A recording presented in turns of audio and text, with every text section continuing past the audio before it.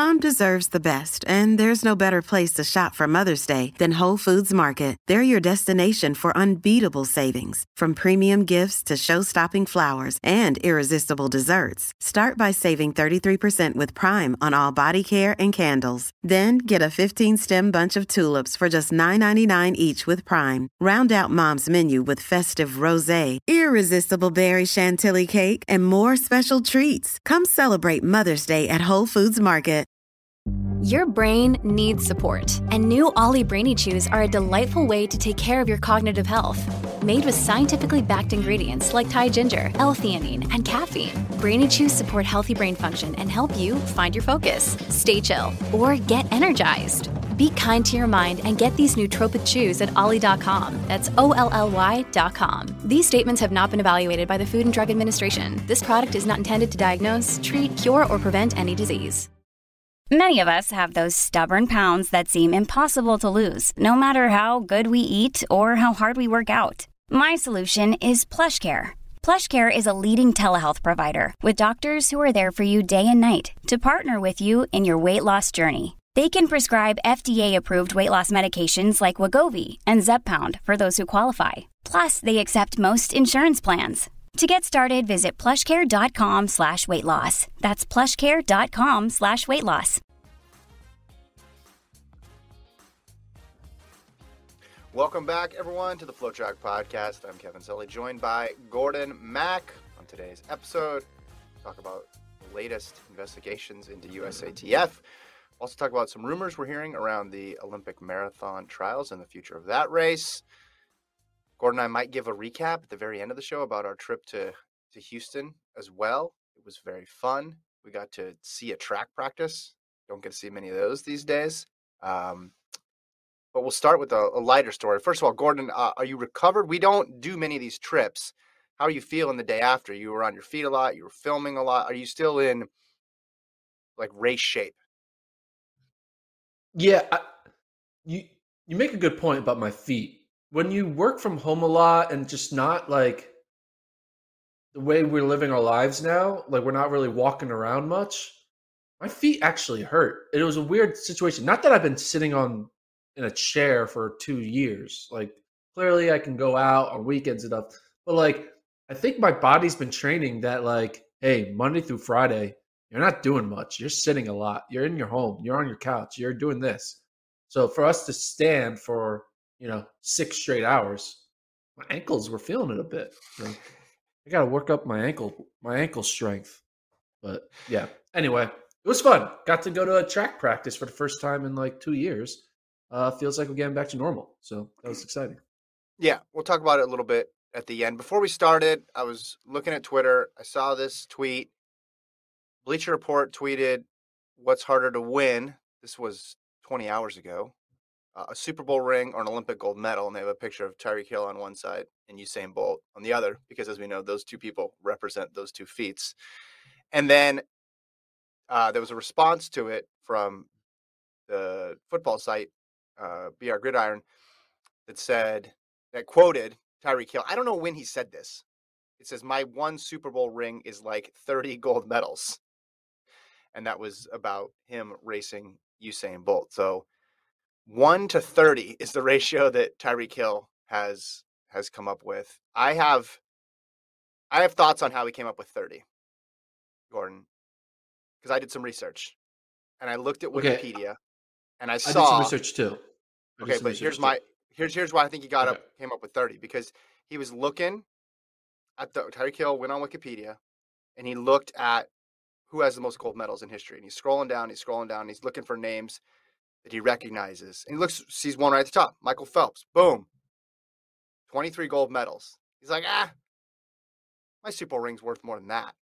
But then he keeps scrolling. Then he sees Usain Bolt, guy's been talking about a lot. He says 8. He's 8 by Usain Bolt. Remember, that 4x1 got taken away. So should be 9, but he has 8. He's like, all right, well, I'm good. A Super Bowl ring is really important. But if you go Phelps plus Bolt, 23 plus 8, you get 31. So he's willing to go far, but not all the way. So it's not worth a Phelps plus a Bolt. It's worth a lot of Olympic gold medals, according to Tyreek Hill, but not as far as Phelps plus Bolt. So you lose by one there.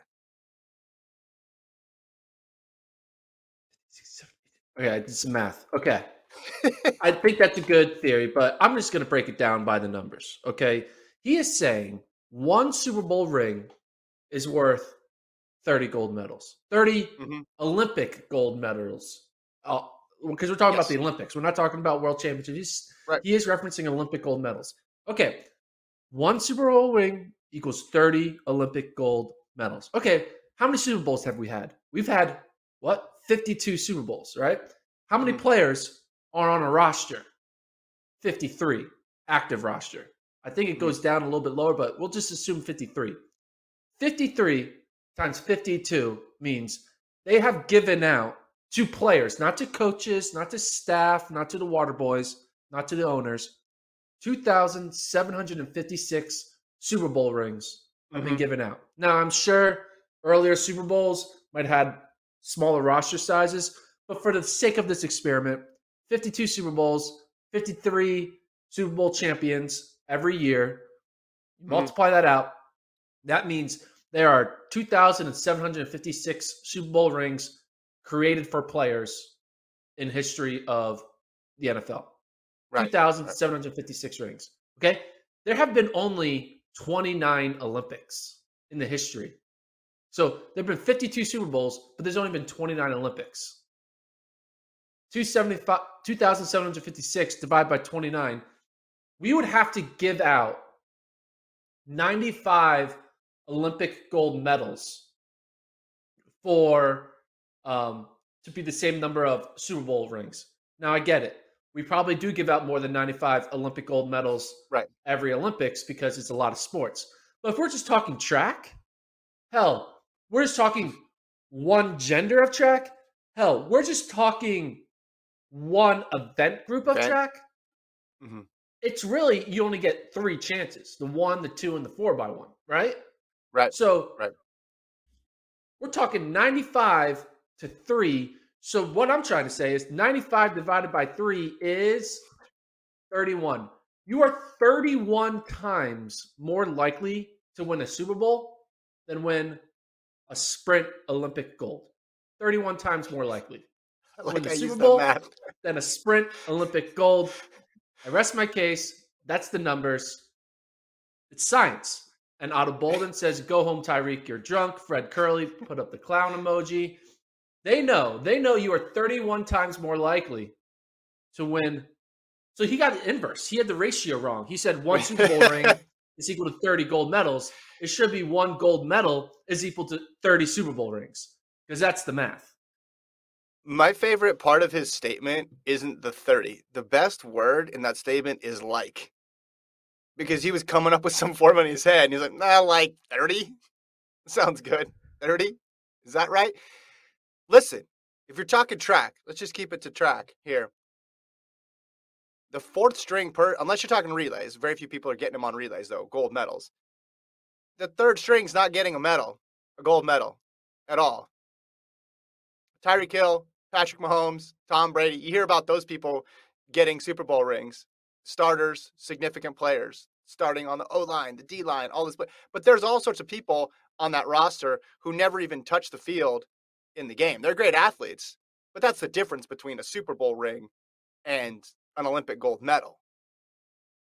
You're not just jumping on the team and getting a gold.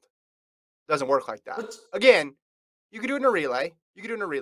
But even then, that's very rare. And you're already having to be in the United States, most countries, you're top 6 in that relay pool already. So 30, way off. I'll just say it. Even think about this. Not accurate. Only 3 100-meter runners get to go to the Olympics, right? Yeah. In this situation, 10 wide receivers get to go to the Super Bowl. 5 for Kansas City and 5 for, who did they beat? I don't know who they beat. Whoever they beat. 49ers. 49ers. So that means the 10th best wide receiver has a chance to win Olympic gold, has a chance to win Super Bowl ring. the 10th best 100-meter runner in a country doesn't even get to get on the airplane to go to the Olympics. Doesn't even get to be in the Olympic final, let alone there is so much more weeding out when it comes to track and field and cutthroatness of the elite of the elite of the elite. The fact that the fourth best 100-meter runner in the U.S. in another timeline could easily win Olympic gold. Like, you can find a situation for me. Like, I talked about it. There's a way Fred Curley wasn't at his peak, could have easily got fourth at the Olympics. Fourth at the Olympic trials, and then he never goes on to potentially win an Olympic gold. That's how tight the margins are. That someone as great as Fred could be on the outside looking in. No one's going to be on the outside looking in the Super Bowl because they let 10 wide receivers go. Now, obviously, I'm taking weird stats and going like this, but the whole point is he's got the ratio wrong. It's not 30 Olympic golds to one Super Bowl ring. It's 30 Super Bowl rings, actually 31. 31 Super Bowl rings to one Olympic gold. It would have been tough enough. It would have been tough enough if he just said a Super Bowl ring is harder than Olympic gold, but then he put the 30 on top of it. I think he's a track person. He knows track too, which makes the track people even more disappointed. But I'm sure he appreciates you straightening him out there. I'm looking at the list, most Super Bowl rings in history. Belichick, 8, because he had 2 with the Giants and then 6 with the Patriots. So he's actually ahead of Tom Brady. But then you go through 7 and 6, and it's all the football research director, the coaching assistant, the scout. They don't have that. They don't have that in Olympic gold medals. You're not like, hey, who's the most decorated who's the most decorated Olympian of all time? It's not like Michael Phelps' coach. No, it's Michael Phelps. That's what it is. We weren't talking with Allison Felix last year going for records. We weren't being like Bobby Kersey because he coached her and other athletes has the most for a coach. No, talking about the athlete, which underscores the silliness of the whole debate. I mean, yeah, by that you could say like Max Siegel has like 1,000 Olympic golds, right? Because he's the CEO of USATF, right? That's what you got to do. Exactly. There's a conditioning coach has 6. He had 3 with the Cowboys and 3 with the Patriots. There's a scout that has 6 Steelers. It's incredible. Do you think this means we're closer or farther away from seeing Tyreek Hill, not race Bolt, because I don't think that's going to happen, but Tyreek Hill do a DK Metcalf type race? No, I don't think he's ever going to do a DK Metcalf type race. I think Tyreek Hill knows in the back of his mind how great the best of the best are. He may have forgotten a bit because he may have this thought, which is a rightful thought, I'll say, because I do think there is a timeline where if Tyreek Hill chooses not to go the NFL route, I think Tyreek Hill easily could have become one of our best sprinters in the U.S. and maybe even in the world because he was running 20 flat in high school. Right. Like, you don't do that, right? So if he would have take all of his football training time and replace it with track training, I think he would have been in the conversation. But he didn't. He chose not to, so he's not in the conversation. So he had the potential, but we'll never. There's no time. There's no time machine. There's no time machines in track and field. I'm not sure if you knew that, but there's no time machines in track and field. So because of that, he's not going to be able to win any track race. Do you think deep down, now he's made a lot of money off football, way more than he could have made sprinting. But do you think deep down this comment is a reflection that he wishes he ran track? Yeah, he's kind of projecting a bit. Little insecurity. He has to justify his life decision of making millions of dollars instead of not being a track. Not only is my accomplishment better than yours, it's 30 times better than yours. Yeah. Yeah, it's like, when you get a new significant other and then you overpost about that person on Instagram, you're kind of overcompensating. You probably post about your new girlfriend 30 times more than your old girlfriend. So that's like the ratio. That's what we're learning. We're learning the ratio is 30-1. Every time you move on to something different, you have to justify it being 30 times better. Matthew in the comments says, as a Brit, I've never heard of a Super Bowl ring. Sums it up. And we'll leave it there. We'll leave it there Yes. because, yes, that's true. International nature of track and field. I guess, yeah, I don't know. What's the ring that the cricket championship in India gets? I have no idea. Right. Well, even I'm sure it's really big in India. Like cricket, right? even soccer, though. What are you? I mean, I know you get the little thing for the World Cup, the little trophy, which is really small, by the way, for the World Cup. I think it should be bigger, and it should be a cup. But I don't know what Premier League champions get, so I can totally see where Matthew and other people who are in the United States have any clue about the whole idea around rings. Could you imagine that World Cup trophy in Ryan Krauser's hands? Does Travis have can you pull up? Travis, can you pull that up? Google Ryan Krauser hands, or it was on his Instagram. It was on his Instagram. Yeah, there it is. We got it right here. Let's imagine the World Cup trophy for size inside Ryan Krauser's hands. So Travis will pull it up. But yeah, I mean, luckily, I guess soccer players notoriously have small hands, so that it's able to look normal. But if Ryan Krauser ever got into playing in FIFA, they would have to redesign that World Cup trophy because he would like cover up the trophy and then it'd be like, it looks like he's just holding like a kid's toy.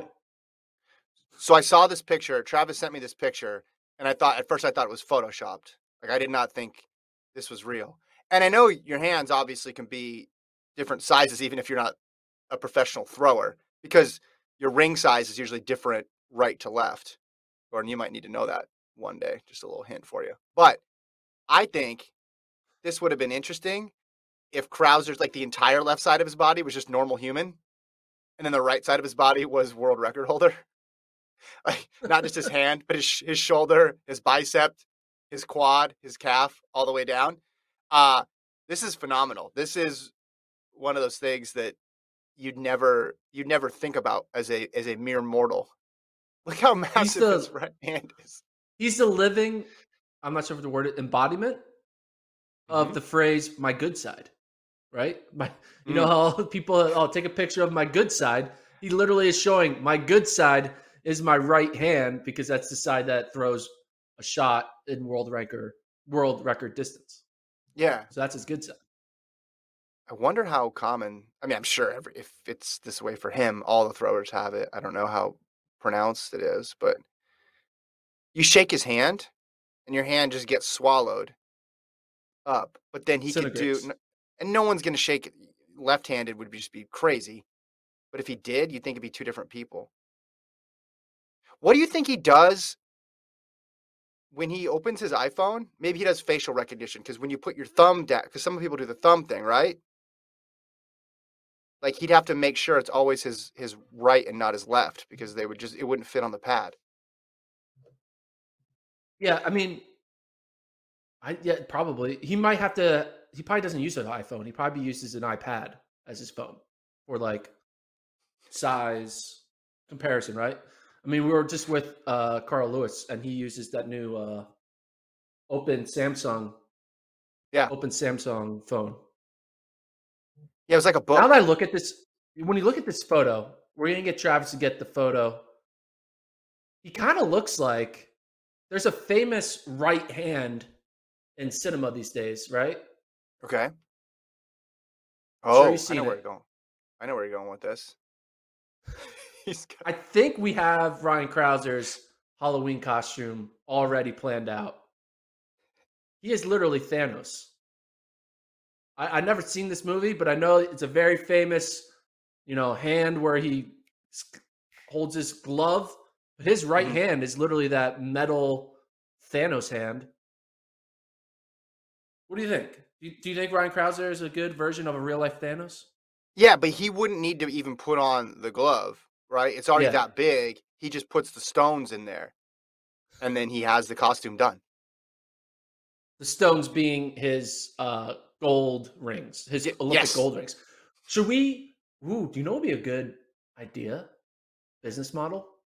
You ready for this? I got a Yeah, good I'm business ready. model for you.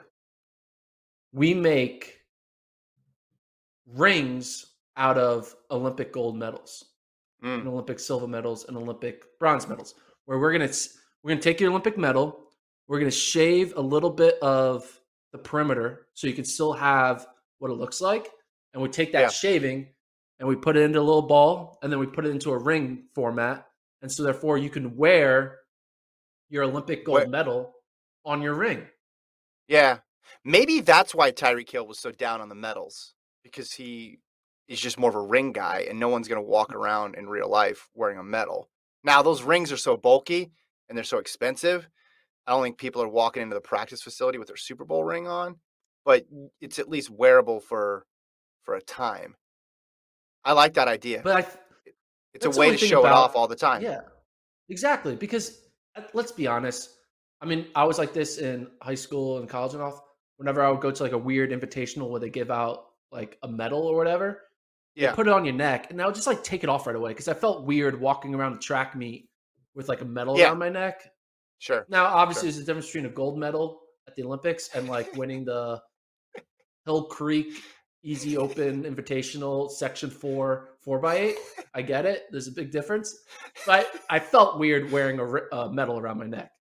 And I'm sure these athletes might feel weird. Do you think Centro is like constantly ever puts around his neck his like No. 2019 USATF championship indoor? I'm not sure. I'm trying to pick a random year or whatever. Yeah. He didn't win that. He Well, didn't win that year, but you know what I mean. his gold is not wearing his gold everywhere. He maybe Yeah. brings it to speaking engagements, and he took some photos of it after it happened, but it's probably under lock and key somewhere or in a room at his house, and it just sits there. Exactly. It just sits But if like we a can trophy. find a way to Yeah, turn the I like it. medal into a ring, then all these Olympians can just have these Olympic rings. Mhm. And literally, that's what they're called. They're called the Olympic rings. Yeah. Oh my I like goodness, it. that's the name of the website, olympicrings.com.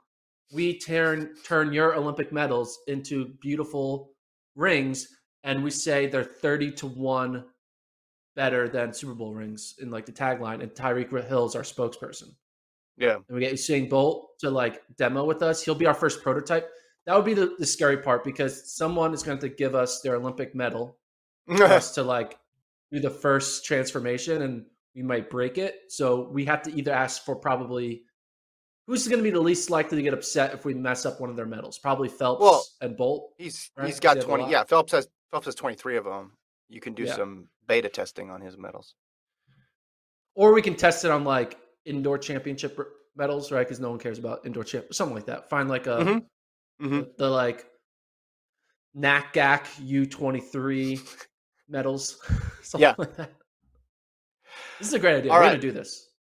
People are gonna do Let's move on to a story that you brought up to me yesterday in the car about the Olympic trials in the marathon that I thought was pretty interesting. A rumor that you've been hearing. Now, there was a lot of USATF news elsewhere yesterday, but I think this one is pretty interesting from a competition standpoint. Why don't you run through what you're hearing on that front?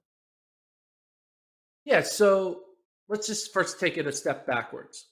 So people know there used to be this thing called like an A standard and a B standard in track and field, where you needed the A standard, and then if you got they made it kind of complicated, like this whole like top 3, but if you're B, you can get it. If you're top 4, whatever, it was a weird thing. But then they threw that out, and then it was just basically we had this thing called world standards and Olympic standards. And for the most part, in most events, top athletes would get those standards. And if they didn't, they could maybe chase it later on. But it was a very, very understood process. You run this time, you throw this mark before the trials, and you finish top 3, you're an Olympian or you're a world championship qualifier. But then a few years ago, World Athletics decided to change it up. They decided to start introducing these things called world rankings. And at first, they were going to throw out world standards and Olympic standards and select every championship qualifier based off of world ranking descending order lists. And there was outcry like, you can't do this. We don't know anything about these rankings. And they're like, okay, sorry. What we're going to do is we'll just make the standards a bit harder. And hopefully, 50% of the field got in on their world standard, and the other 50% of the field got in on their world ranking. And we've been doing that the past few years. Notably, the Olympics this past year, Cole Hawker, who went on to get 6th at the Olympics, he did not have the Olympic standard. He was selected because he had a good enough world ranking. He won the trials, so USATF was allowed to USATF, because he won the trial, had a petition for him to be in, and because he was within the world ranking quota, he was selected. Right. And it wasn't that close, but there were some edge cases, like in the high jump, where I forgot her name. What's her name? Anika McPherson. Anika McPherson. There was a way she could have got in on world ranking, but they were living by the rule book a little too stringently, and she got knocked off, even though she finished 1st or 2nd at the trials. Anyway, there, for the most part, 99% of it was fine. There was that 1% edge case where it got a little murky. But here's the thing. A big reason why 99% of it was fine is because most of our top 3 finishers all had the standard. So this whole world ranking wasn't really necessary for most of the time. But here's the thing. World Athletics is not done with their selection process just being half world ranking, half world standard. They want to get to a situation where it's all world ranking. And then in that world, it puts USATF in a tough bind because they want to do the trials. They think it's the best way to pick a team. You finish top 3 in a track championship or marathon championship, you are going to the team, provided you meet the criteria of the Olympics or the World Championship of World Athletics. But if they were to go to a world ranking only selection process, meaning there's no standard, you can't run a fast enough time to be deemed eligible, you just have to be ranked high, USATF will have a trouble with hosting a trials championships format to pick a team, because let's look at the marathon. It's pretty, if the marathon, you kind of know, hey, you got to hit this time and be top 3. Right. But if there's no time to hit and it's only top 3, and the marathon trials is not the same as the Boston Marathon or the Chicago Marathon or London, because it's not as prestige of an event, because it's just Americans, even though we know the prestige, but to the world, it's just Americans. There could be weird situations where we could have a 3rd place finisher at the Olympic marathon trials not have a good enough ranking, mainly because of situations like debuts, like marathoners who make their debut. I mean, Galen Rupp ran his first marathon at the Olympic trials. Molly Seidel, first marathon there. In this ranking formula, they probably would not be ranked high enough, and USATF would not be able to say, hey, you guys are going to the Olympics. And because of that, there is currently a halt, or not a halt, an open conversation within USATF that they may be forced to adjust the way they select Olympic teams moving forward, and maybe even world championship teams. And notably, people are thinking about this from the Olympic marathon trials perspective, because there's a lot of runners out there who want to know what the new Olympic marathon trials standard is, because, people want to run fast and try to qualify and be on that starting line with Galen Rupp and Molly Seidel. And so basically the big rumor right now is, could USATF put an end to the traditional Olympic marathon trials, to the traditional track trials, and be forced to kind of reimagine how they select teams? They don't want to do that. They like the way they do it. They think it's the best in the world. I think it's the best in the world too. But if World Athletics is going to create a new system, they don't want to be forced to give promise to someone to get 3rd at the Olympic marathon trials who's making their marathon debut, and then them not be able to be selected because, hey, you don't have a high enough ranking. And basically, that's the situation. That's why people are kind of rumored internally, like, are the Olympic trials going to be gone? Like, are they going to have to adjust it to what we're used to, top 3 and you're in? Mm-hmm. Track, as you mentioned, not as big of a deal. They get a lot of marks. Very few people are debuting in the 1500 at the Olympic trials, in part because you have to qualify to get in. Yeah. Marathon is different. You have debutantes, but you also have just fewer racing opportunities and a wider variety of races. So if your goal is to get a high enough ranking, it would drastically change where you raced. You know, maybe Yeah. New York, Boston would not be in the offing for some of these athletes. Maybe that would not be what they choose to run. Instead, they'll go to a race where they can finish higher up and get a faster time and accrue points. I don't know. So some people will figure out the best way to put themselves in a position to qualify, and that's where it will go. But whatever path they choose, it's not going to be as good as the trials. I'm not saying that the current system of how people race is perfect, but whatever they do to come up with it, it's obviously going to end up being less equitable, right? Because it's not going to be, hey, everybody show up, top three go. You all agreed on the rules. That's fair.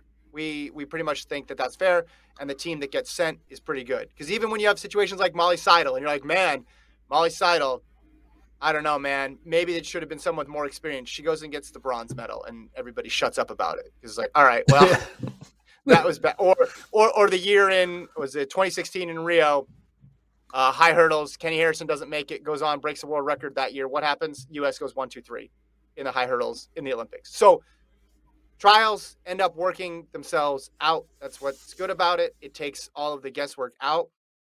Track gives a little bit more wiggle room because people get into that ranking system and then they finish pretty high in most cases. But I think the marathon would end up being much messier. Yeah. And that's the main concern they have. They're kind of up to a deadline. Like they need World Athletics to kind of let them know, hey, what's your 2024 plan? And it's kind of hard for World Athletics to think about 2024 plans when, they're thinking about the 2022 champs, the 2023 champs. But for Americans, people think about 2024 multiple years out because of this whole Olympic marathon trial standard. Yeah. And just imagine a world where they'd say, all right, the new Olympic marathon trial standard is 2:20 whatever for the men and 2:40 whatever for the women, right? Mm-hmm. And then for a year plus, all these men and women are like, hey, okay, gotta get the Olympic marathon trial standard. And they start doing it. And then when we get close to the Olympics, the Olympic marathon trials, they find out like there's going to be a lot of people at this race who have no chance of qualifying, even if they run out of their mind and run a really fast time, because the trials is not going to be a premier labeled race and all that stuff, right? So gold label. Winning it isn't going to boost their ranking high enough. And there's going to be, they don't want a situation where the third place person, just because of the new system, is outside the ranking because they're a debut, they don't have whatever. And because there could be some kid in college right now who's ready to make their debut in 2024 and is going to be a star like Molly was and wouldn't make it. I mean, that's actually I'm going to look this up. I'm going to go to World Athletics. I'm going to go to the stat zone. Got to go to the stat zone. World rankings, event rankings. I'm talking you through it because this is a podcast, right? People listen to it in the podcast format. They can click along at home. It's interactive. Click along at home. Marathon ranking. Let's do 3 per country. Okay, and then when were the Olympic marathon trials? 2020, February. February? Okay, well I'll just do January because 2020 February, right? February what? Don't remember the exact day. I'll look it up. Okay, I'll just do the March. Okay. February 29th. So 80 women were selected, right? So she needed to have a ranking that was 1123 or better. And on that date, so a ranking of a point total of 1,123 to be selected, and Molly had. Okay, so she would have gotten in, but she would have been close to not getting in. So her ranking would have been 1,174. So she would have been just above the threshold to get in, but it would have been close, right? Mm-hmm. So if it was a slower marathon, someone like Molly would not have been ranked high enough. Actually, did Molly run a marathon between June? Yes, she ran London, but that's because it was a pandemic. So that's a totally different. In most cases, she would not have run another marathon before the Olympics, and that would have been it. And forcing them to run a second marathon before the Olympics would just be very, very stupid in terms of preparation. Here's my problem with all this. I get what they're trying to do. They're trying to find a solution to getting people to run in high-profile meets against each other and put less of an emphasis on time. The problem is, with that, you still have a limit of 3 per country. So we're still not getting the best 48 or best 24 or best 200 people in a road race, right? That's still not the system. So it's not this easy to figure out, oh, Hawker's 39. He needs to race to move up. Let's all follow along, because you don't know who they're scratching. You don't know what country is putting what athlete in. The other problem with it is World Athletics still doesn't have control over who athletes send. We saw a situation in Tokyo. Athletes could have been selected, were in the queue from other countries, smaller countries, and they chose not to send anybody versus sending an athlete that was eligible. That's not good either. And I can't really tell a difference between, and maybe it'll take a couple of years. It seems the same to me. I can't tell the difference in the regular season in track and field when it was time standards versus points. Ranking. I can't. The meets still look the same to me. They look the same to me. I haven't noticed all the Olympic finalists lining up to run in a midseason meet and then they didn't before. I don't see that happening. So I think it was a limited solution for a small problem within the larger scheme of track and field. Yeah. I mean, you say you haven't seen it. I kind of feel like I've seen it. I felt like the Continental Tours have been a bonus to our track season. I think. Are they better than they were, though? The Continental Tours, think about Continental Tour in 2018 and 19 was not what it was in 2021. Okay, but that could be a different reason. I think Shelly-Ann Fraser-Price and Elaine Thompson-Herah are showing up to the Continental Tour to get points. They're showing up because it's a good meet and it's a good race. And Continental Tour, I mean, go back to, I don't know if it was labeled Continental Tour back in the day, but that Berlin meet's been good forever. David Rudisha broke world record there. Zagreb, Ostrava, Sheikh Esquivar, all those have been solid meets for a while. The whole idea of it, we were talking about yesterday, you want to get rid of people running time trials in the middle of the forest. Okay, so you get rid of that. Right. So you get rid of that or you deprioritize that. But that's just a small, most people aren't doing that, especially internationally. Most people aren't doing that.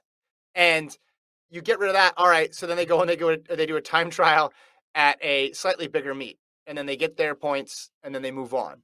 I just haven't seen it. And the confusion of you having to do this algorithm to figure out if Cole Hawker is in or not. I guess it's fun for some people, but it seems an awful lot like how it was before with just the time standards of this is where he is. This person's going to scratch. This person is the fourth athlete from that country. They're going to bump down. Hey, if he can just go to Europe and in Belgium, break 3:35, then we're all good. It's still that same convoluted mess. Yeah.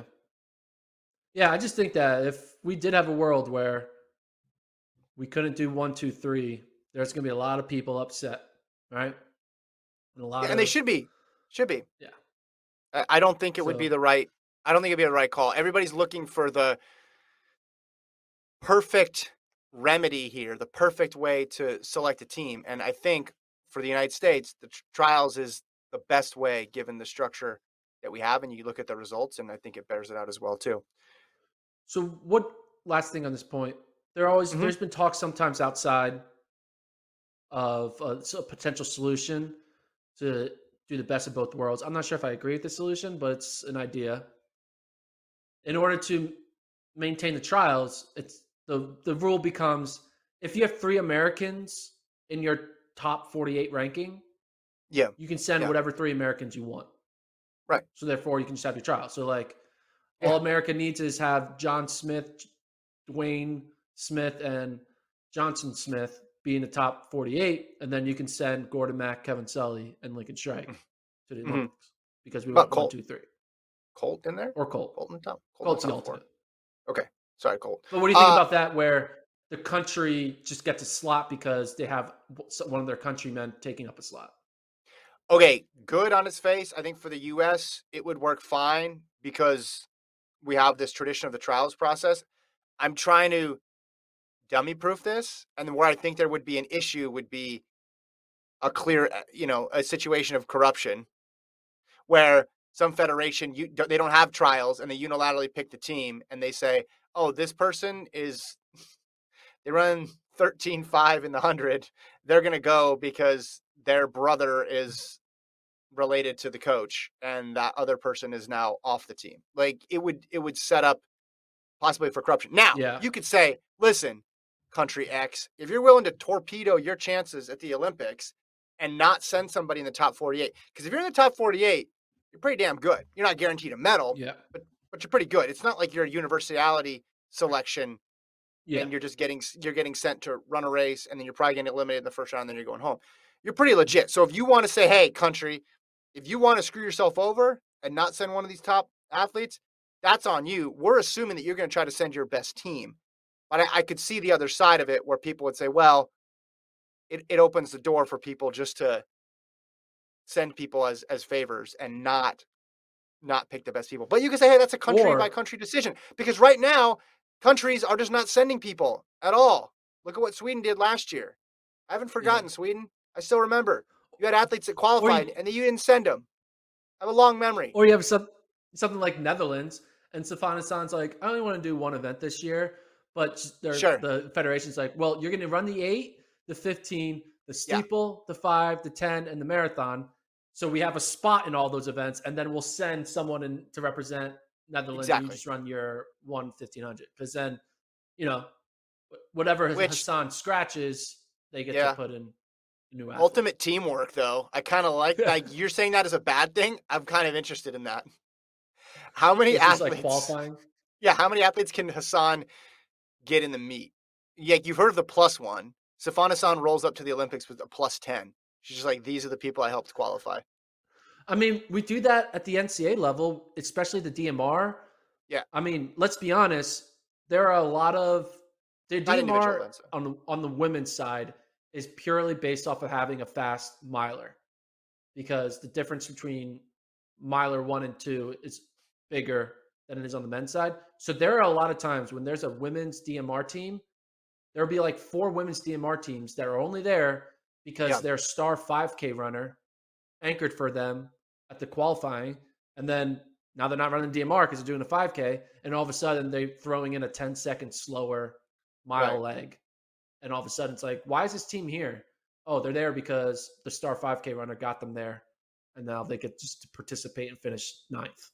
So maybe there's some limits to it. Maybe you say, hey, if your country has 3, you can send whoever you want, but they need to be within the top, and then you widen the net like tremendously. But then you widen the net, and then there's another, like, are you on the inside of the net or the outside of the net? Yeah, that's true. It's a tricky problem to solve. I just don't think it's high up on the list of issues that are number 1, solvable, and 2, would make a dramatic difference in track. And if you're getting rid of trials, it's going to be a bummer, because then because before, if you're worried about favoritism and people getting on the team when they shouldn't, then you're worried about someone getting on a team just because they figured out the system a little bit better. And we saw this with the fall marathon qualifying for the Eugene World Championships. Now, granted, part of that was their own fault because they came up with the selection idea midway through, but you saw how that was skewed. A high finish in one race was not equal to a high finish in another race. And you can't base it just on times either. I got the solution, man. I got it. You ready for the solution? Hit me. In a world where USATF is forced to abandon the trials because of world ranking qualification, this would be their solution. The Olympic marathon trials will forever be now rotated between Chicago, Boston, and New York. Right. And whatever cycle we're in, say we're in the Chicago year, the Chicago 2023 marathon becomes the de facto Olympic trials. And if you want to go to the Olympics, you have to enter Chicago. And therefore you finish top 3 American in Chicago, then you're going. Here's the problem, though.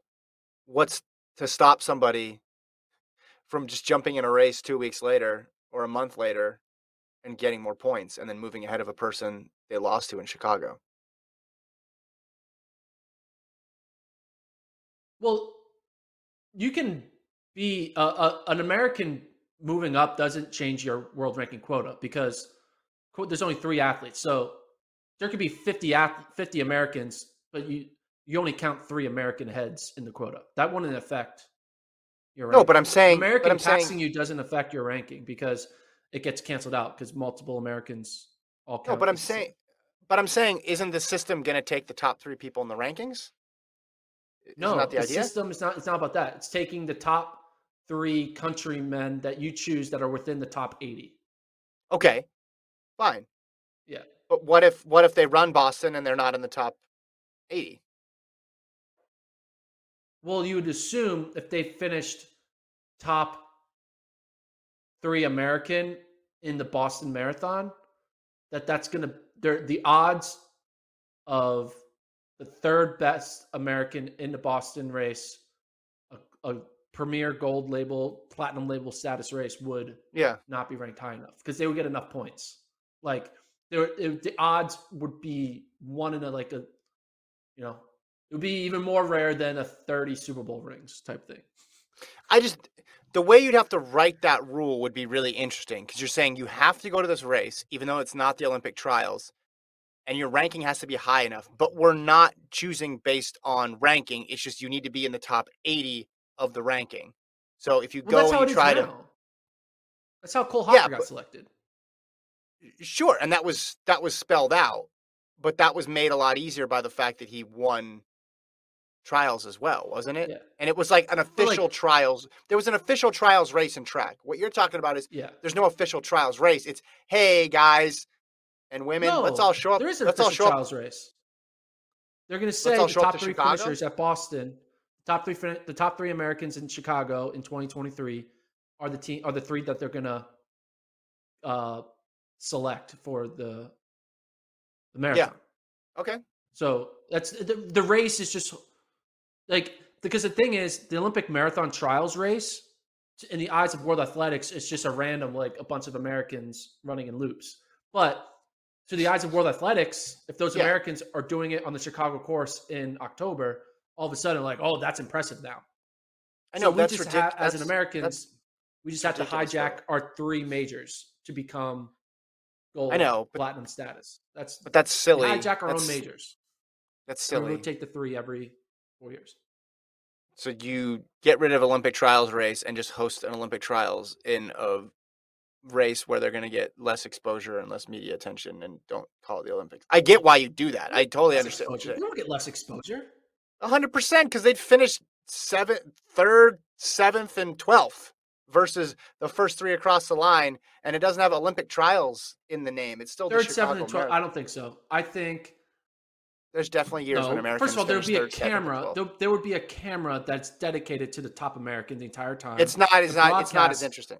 It's not as interesting. I get what you're saying. There's no way it's as interesting and no way it's marketed as well, shot as well, produced as well as an Olympic trials race where all the contenders are on the line. You're doing a race within a race, which some countries do in Europe, right? You see the Ethiopian 10,000 trials are in this race. Yeah.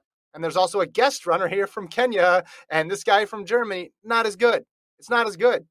You need everybody qualify needs to be on the line. Creating a diet Olympic trials is just stupid. It's stupid. I get why you're saying they would have to do it, but that just kind of underscores why this whole charade is silly in the first place. Create an Olympic trials at an American major to pick the top 3. We already do that. It's just not a major. But you have all the best Americans that are running for a spot. Hey, if this is the way, okay, would you rather have that, or would you rather have the way they selected the World Championship team this year?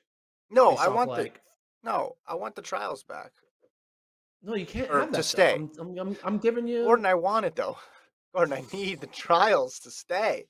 Don't you think it's a little silly that they would have to reverse engineer this process around a pretty arbitrary outcome? I think it's pretty silly. You had something that works, and then you're taking it all away just to fit into this weird box that someone created. Well, we think that we're you of all people things on the planet, so I don't think it's that big of a deal.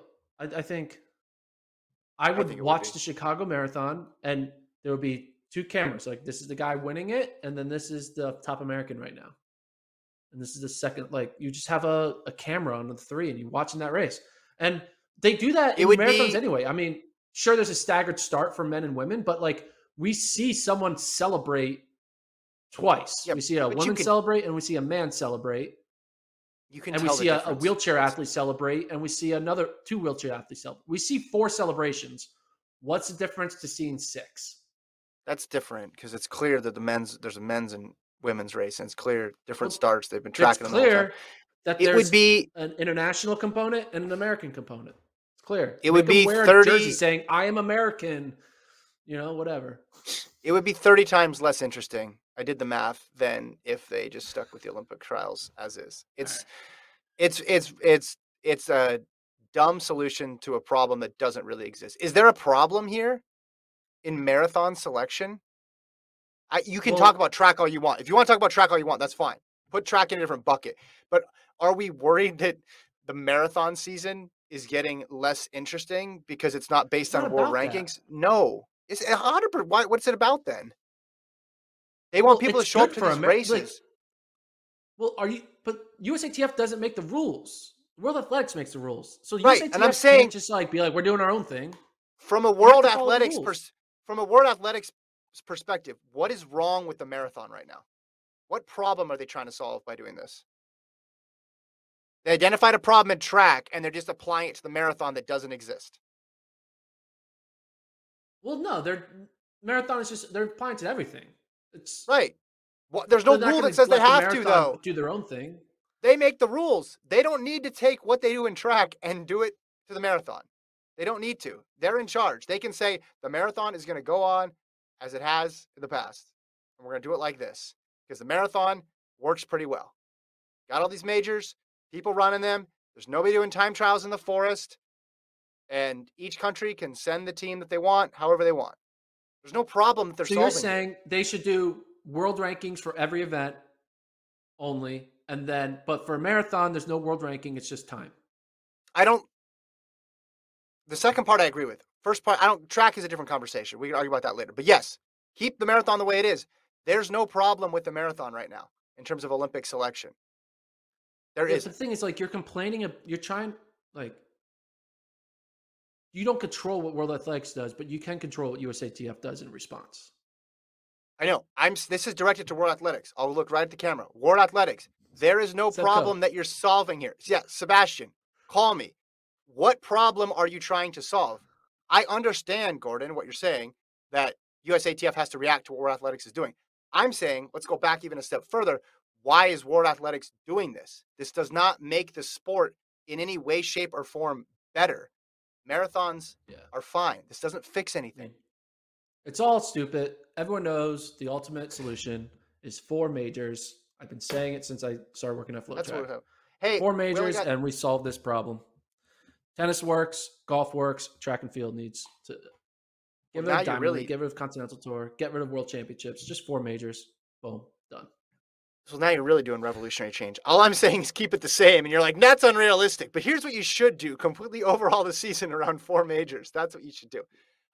Real quick, do you want to talk about this investigation? The U.S. Attorney's Office is investigating, it appears, Nike and their relationship with USATF. The story broke yesterday. Sarah Lorch Butler of Runner's World wrote it up. A lot of it, I mean, people are hush-hush on it in terms of comment from both USATF and the officials who are investigating USATF. I mean, track just gets investigated a lot, Gordon. I think that's what we've learned. That Tracktown bid got investigated internationally. All the stuff around Lamine Diak was investigated. There seems to be a lot of people poking around with track. This appears to revolve around that deal that USATF signed with Nike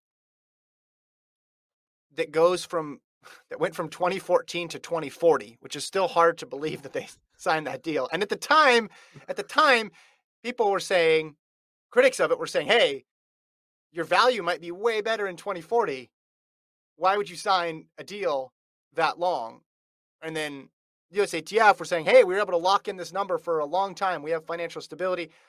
A lot of the article talks about conflicts of interest, potential conflicts of interest in terms of commissions that people got as a result of the deal. Goes into Max Siegel's compensation as well, although that's been reported and written about quite a bit. So waiting for more details. This stuff usually you don't find out a ton about until you do, and then you find out a big chunk of it. But there is at least an investigation here into something that I think at the time raised plenty of eyebrows, that 36-year partnership agreement that was signed. Okay, so first of all, the article is long, but like 75% of the article was just complaining that Max Siegel is overpaid, which isn't illegal to be overpaid, just because he's making more than the USA swimming CEO. All right. Yeah, it's a bad look, but it's not illegal to get paid more money. Yes, it's a bad look for him to have a higher expense report than other CEOs, but it's not illegal. Like, whatever. Right. So that all was just fluff to fill the article, in my opinion. The whole point of the headline is criminal investigation. So the crime that I'm assuming that they're investigating, or potential crime, is that when they signed the deal with Nike to 2040, that the real reason, I could be wrong, so correct me, that the real reason the deal was a 40-year deal as opposed to a typical 4-year or 8-year deal that most contracts like these would be, or 10 years, at 12 maybe the longest, whatever, was because the reason why they went to 2040 is because the people they were working with to make the deal would get commission on the deal, and therefore they could make a shit ton more money if this deal was for 40 years and basically racking all this commission money. And that the reason why it was for 40 years as opposed to a typical 4, 8, or 12-year deal was so that the commission could be skyrocketed. And it wasn't about USATF preserving consistency, financial stability for 40 years. It was about getting that one big-time check in 2014. Mm-hmm. Here's what Butler's article says. Is that it says the crime is? The deal was okay. We don't know. We don't know what the specific crime is yet, but it says or what they're alleging. It says the deal was negotiated by two former Nike employees, Chris Belavacqua and Adam Helfand, whose firm Belavacqua Helfand Ventures LLC is named in the subpoena. USATF's 2014 Form 990 shows the firm earned $504,000 that year, and that $23.75 million was set aside for, quote, deferred sponsorship commission expenses. A 2016 Washington Post investigation reported that those commission expenses will be paid out to Belavacqua Helfand Ventures through 2039 for its part in negotiating the deal. And then it also talks about how the same Post article addressed Matchbook Creative, which is also named in the subpoena and counts USATF among its clients, and detailed its ties to Siegel. At one point, the company called itself a Max Siegel company, and employees at Matchbook had email addresses ending in @Max Siegel Inc., according to the Post. And they denied that. Matchbook CEO said that they never meant to give the impression Matchbook was owned by Max. So, yes, I think what you're saying is correct. That's the issue here. The deal was given, and it's just a conflict of interest situation. And the whole thing raised eyebrows because of the length of time. right? It drew all this attention over to it, and then people start asking questions. But the report says that people are being questioned. So I don't know when we're going to find out about this. So Runners World saying that FBI agents interviewed high-ranking official within USATF about the finances. So there you go. So let's think of two timelines. Timeline one, no crime is found. Okay, life moves on. Yeah. Right. Timeline number two, a crime is found. Mm-hmm. And the deal was illegally made due to conflicts of interest and internal, like, getting your buddy's quick rich scheme, right? Whatever. Yep. Would that make the deal void, and then a new deal would have to be made? Is that what would happen? It's a great question. I'm Or like still... when a bid for a champion. Like, no, we want this, right? Well, right, and when a bid for a championship has been investigated and found to be illegally gotten, I don't think they take the bid away. They just punish the people involved in the bid. But sometimes that's because that event has already happened, and you can't go back in time and rescind the bid. But to say it's going to reopen it, I mean, 2039 is a long time. That is a long time. And again, the people saying it was a great deal were pushing the perspective that, okay, let's lock in the number now because maybe it won't be as good later. But who knows where we'll be then? I mean, let's do a quick deal right now. How much was it for a year? It was for, let me figure that out, 475 million, 19 million per year. So 19 million. So the first year was 2017, right? Yes, 2017 to 2040 was the deal. 19 million in 2017 inflation. Inflation calculator. There we go. I want the value of 19 million. Is that right? 19. Gordon is figuring out how to use the inflation calculator. 2017 to 2021. Okay, so 19 million in 2017 is already worth 20.5 million. So we've already lost $1.5 million in this deal. Okay, so let's go back 40 years. Let's say inflation is the same. I mean, it's what, 20 years? So let's go back 20 years to 1997. Well, it's going to be 30. So it's going to be 33 19 years. Million in 1997. Don't know if this is how it works, but go ahead. No, wait, that's not how it works. We want to go the other direction, right? We want reverse inflation. So we'll make this like deflation. Gordon is really doing some math on this episode. So we're 2017. Okay, no, it's not 40. Let's do 30. I'm doing this quick math. 2017. Do 20. All right. This is good. Well, basically, it goes up from. So it goes. Inflation over 20 years is like from 19 million. 20 years later is 31 million. So there's a chance that in 2040, the value of $19 million would be really actually $31 million. So basically, we'll be getting about $10 million less in value in 2040 because we're locked in on the $19 million number. Okay, but let's put inflation aside for a second. Does 19 million seem high or low to you per year as title sponsor? Seems, I mean, 19 million is a lot of money, right? I would love to have $19 million.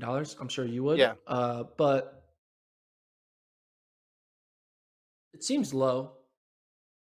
Guess but what? At the same time, like, track is not NFL football.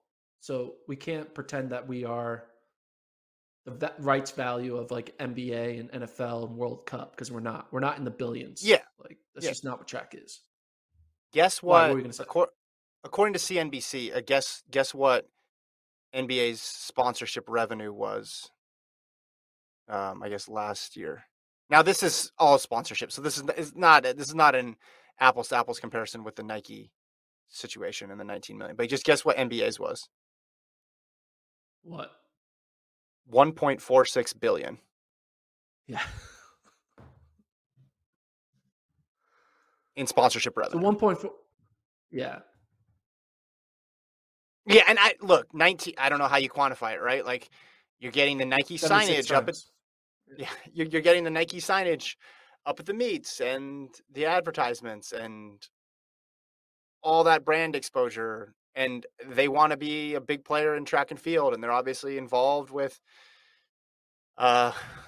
Eugene and Hayward Field and Tracktown and World Championships, and so. But it's hard to quantify. You're right, how much exposure you get, and it's not a major four or five, whatever, however many. There's not even really major sports anymore. I feel like because things get popular real quickly, and there's one-off UFC events that are huge. So it's not that top line type of event. I just thought when I remember reading the deal at the time and being like, okay, well maybe they did lock him in at a high number, and then I heard 19 million. I thought, okay, I don't know if that's that high even by 2020 standards or 2014 standards, let alone 2040. Like by 2040, you're probably going to have $500 million, maybe. Me with my investments. Yes, exactly. Yeah, okay. I mean, and also the biggest deal is Nike. It's a running sport, so the most important sponsor is going to be a running apparel company, and right. Basically, what's the value? Like, there's no incentive for USATF to sign deals with Adidas ever, or sign deals with Brooks ever. So they're kind of locked in at 19. But like, yeah. If you found a way to imagine if you got Nike, Adidas, Brooks, Puma all to give you $19 million a year. Because you figured out a way to kind of balance the running world so you get a little bit of everyone's pie. But choosing to only take 19 million from Nike, but not, maybe 10 million from every brand, you could be having 80 million, Yeah.